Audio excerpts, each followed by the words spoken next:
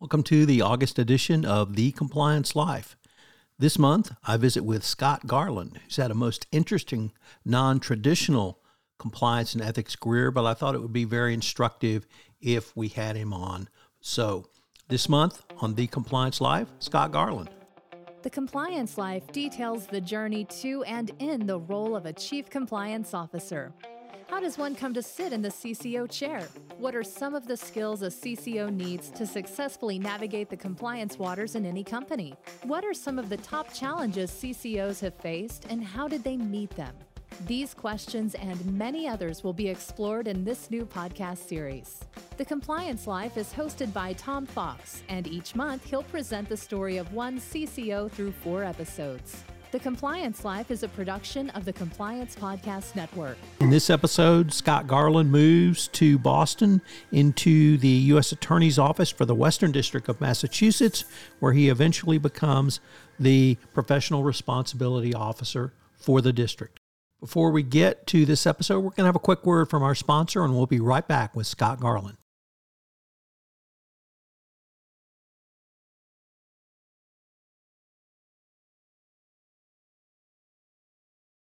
Hello, everyone. This is Tom Fox back for another episode of The Compliance Life for the month of August. This month, we're featuring Scott Garland, Managing Director at Affiliated Monitors. And Scott, in this episode, you moved to the Professional Responsibility Officer role. I was wondering if we could start with how you got that role and then some of the reasons this intrigued you. Thanks for having me back, Tom. I was asked to be the Professional Responsibility Officer when my mentor from the Cybercrime Unit, who was also the Professional Responsibility Officer, announced his retirement. I had no idea that I was in the running for this position, but they tapped me on the shoulder and asked me to do it. And I think I had the same sort of reaction that everybody who's asked to do this sort of position did, which was, wait a minute, I have to take care of not only my bar card, but everybody else's bar card. But what I was fortunate in learning was that the Department of Justice has a great support system for professional responsibility officers. They have an office in D.C. where they have stone cold experts in this field who are always a telephone call or an email away. So what were some of the job duties of this role initially?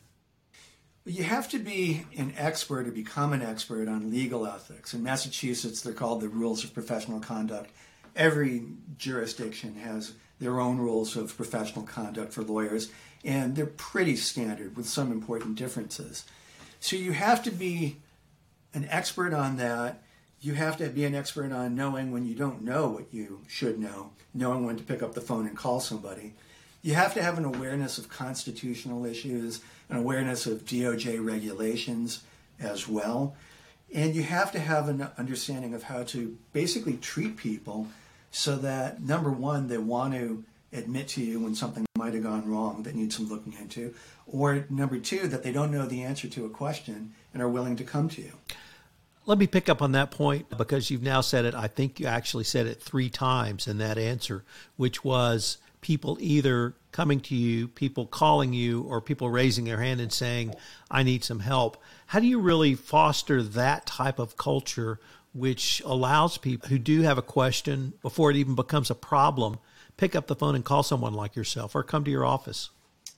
I found that the best approach was humility. I had been a prosecutor at that point for quite a while and a lawyer as well. And part of becoming a lawyer is making the mistakes that young lawyers make and also making the mistakes that experienced lawyers make. So when somebody would come to my office, a lot of times what I would do is express sympathy. I would note that I had probably made the same mistake myself a number of times beforehand and had learned from it. And I think that set people at ease.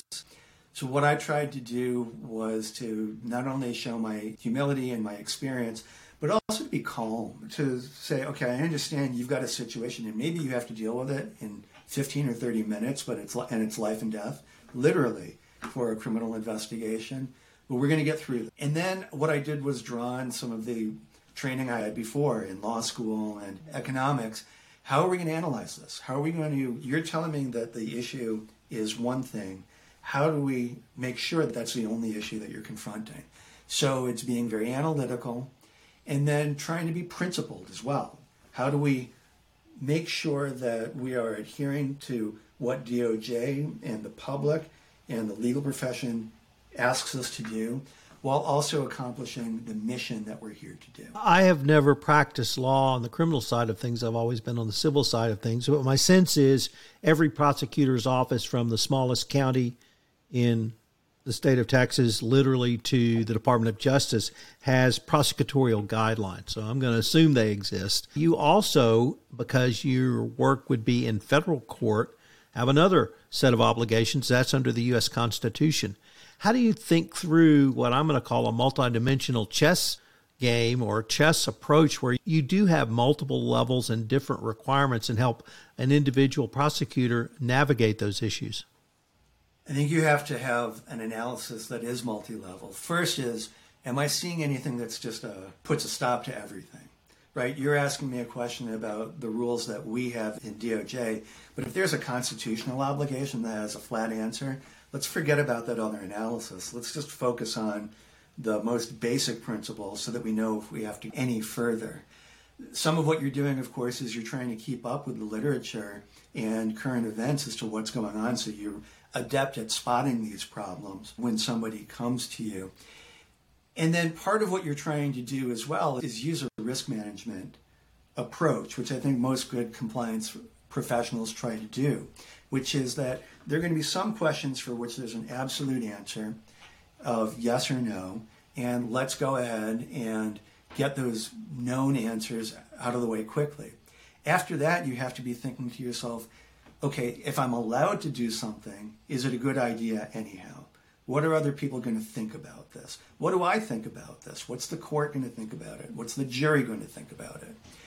And then the other question is, there are a lot of issues, as in law, that sound like they should be clear-cut, but really aren't. And in those cases, what you're looking at, and you're asking the other people in your office to look at, is that if we're in another area where the outcome is not clear in court, what should we do? Are there safeguards? Could we go to the court and get a court order blessing what we do? Do we need a court order? If we don't take this step, are we going to lose something that's important? Is there another way that sidesteps this whole process that is much easier, much simpler, and much less controversial? And I think those are the sorts of questions you're asking yourself all along. So you spoke about the role of the individual professional responsibility officer in garnering a culture that would have people raise their hand, have people speak up, have people call you. What's the role of the U.S. attorney setting an overall tone in the office, what we would say tone at the top? How does that work in conjunction with your role? That tone at the top is very important, and you see it when the U.S. attorney, him or herself, calls you for guidance on a variety of issues, and that happened as well. That happened a lot in conflict of interest situations that you had to bring to the U.S. attorney's attention, because ultimately the U.S. attorney is the one who signs off on certain conflicts of interest and whether to waive them or not. And I think everybody has to respect the U.S. attorney and how the U.S. attorney treats these issues, to know that it's a safe place to go for questions, for answers, and to basically be able to say, no, I'm not going to take a particular step because we know that it's not the right thing to do. You also mentioned a couple of other, I'm going to call them groups, that you certainly have to think about as a trial lawyer. Of course, the judge, but also the jury. And one of the things I tried to articulate as a recovering trial lawyer when I got to the corporate world is, who's going to look at this? Is it is it a judge? Would it be a judge trial if it's a contract issue? Would it be an arbitrator if we have an arbitration provision? Or would it be, in Texas, it was 12 people. In federal court in Texas, it was 6 people. Would it be 6 citizens drawn from a district who would look at this issue, and how would it be perceived? Did you have those types of conversations as well? Definitely. People often talk about a good rule of conduct is to think about whether what you did will be on the front page. When you're working at the U.S. Attorney's Office, or really any prosecutor's office, what you did will literally be on the front page. And not only the front page of your hometown paper, but all over the country and sometimes the world. We definitely had those conversations. The other thing that was really important At the Department of Justice, you are charged with doing justice. And some people may think that's a schmaltzy concept, but when you're a prosecutor, I don't care whether you're a federal prosecutor, state, or local prosecutor, you actually take that into account. And you want to do things that appear just and that are just as well. And everybody that I ever dealt with at any level also agreed with that and took that into consideration, whatever the public thought about what we did or not. Yeah, that's really a great point, and I was going to ask you about that. The Department of Justice extends back, I think, to the original cabinet in the United States, where we had an attorney general, department, individual U.S. attorneys were set up across this country. And when I talk to someone like yourself who's been in a U.S. attorney's office and who's been a trial lawyer, they say probably the most proud moment is when they stand and say they represent the interests of the people in the United States. And that really means something. Could you maybe say a few words about what that means when you stand up in court and make that announcement? Yeah, there are some times when you have to keep your voice from cracking when you say that because it's an emotional thing. What's important about it is that mission of doing justice and serving the people infuses everything that you do. But I'll tell you that there are other moments, I think, in a prosecutor's career that mean just as much as saying that. There are a lot of decisions that the public never really learns about. The decisions that you make where you're not going to take an act to prosecute somebody, where maybe you could, or maybe you think that the evidence isn't there, where you're executing or exercising that prosecutorial discretion in a way that another person will never know. Those are some of the proudest moments that I have as well, not only for myself, but the people that I served with. Was there ongoing training in the U.S. Attorney's Office to help attorneys with ethical obligations or other situations that might come up as well? There was. Not only did we try to put out forms to people that would help guide them in their ethical decisions that they were making, but there were also trainings that I would lead. And more importantly, anytime you went to training at the Department of Justice's training facility down in South Carolina, one portion of that training would be devoted to ethics.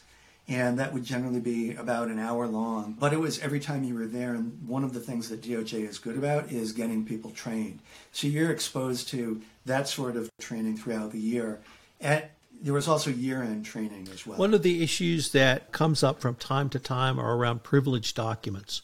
We had several high-profile cases of that, and I was wondering if you might explain what a privilege team is and how someone like yourself or the Department of Justice, if there is a claim of privilege, how it deals with that. Yes, a privileged document is general communications between a lawyer and a client, sometimes between clients discussing a lawyer's advice to them if they have a joint interest. And a privileged, and it involves legal advice that both of them keep confidential and try to make sure that other people don't know anything about. A privileged document that, for example, belongs to a suspect in a crime is something that the Department of Justice shouldn't see and doesn't want to see either. And so it has lots of processes and policies and controls to make sure that if the department gains control of a privileged document, generally whether by accident or by executing a search warrant, or if somebody just comes in and gives us a bunch of privileged documents, that it goes to a separate walled-off team that is people who are walled off from the main investigation to figure out what the privilege issues are, and then either get a judge's blessing or the privilege holder's blessing about what to do with them. And the area I'm always interested in is, as an attorney, are allegations of attorney misconduct, particularly around trial. How would you think through that issue or help an attorney work through that issue when you were the professional responsibility officer? It depends on the question timing. Does it come up before trial? Or does it come up during trial, or does it come up after trial? Let's take the last one. If it comes up after trial, then the rules are very clear, and what you should do morally is very clear. If there's an issue that you learn about afterwards that raises a question of misconduct, you have to disclose whether it was misconduct that you engaged in, your trial partner engaged in, or an agent or a witness as well. And uniformly, first of all, those issues come up rarely. They really do come up rarely because people try to comport themselves. But when there is one, you disclose. Issues that come up before trial, I would say that most of the issues that come up before trial are really at the investigative stage. They're not at the trial presentation stage. But when they do come up, you treat them like any other issue, which is that you try to figure out what the various issues are, what the public perception of them is going to be, what the rules say, what this particular judge is likely to rule on. Can I get rulings from the judge ahead of time that will tell me what's okay and what's not okay? And generally, you try to work it out with the other side, that is the defendant's counsel, before it even becomes an issue. Scott, unfortunately, we are near the end of our time for this episode, but I hope our listeners will join us for our concluding episode where you give us some lessons learned over the years from your roles at the Department of Justice and talk about what you're up to now and maybe a little bit down the road. So I look forward to continuing this conversation. I look forward to it too. Thanks, Tom. Hello, everyone. This is Tom Fox. Thank you again for listening to this episode of The Compliance Life. I hope you'll join me again next week where I take up another episode in The Compliance Life. The Compliance Life is a production of the Compliance Podcast Network. If you would like to be featured on The Compliance Life, please give me an email at tfox@tfoxlaw.com. Also, if you like this series, please give us a rating on iTunes. Any review and rating would definitely help get the word out about the latest addition to the Compliance Podcast Network. Thanks again. This podcast is a part of the C-Suite Radio Network. For more top business podcasts, visit c-suiteradio.com.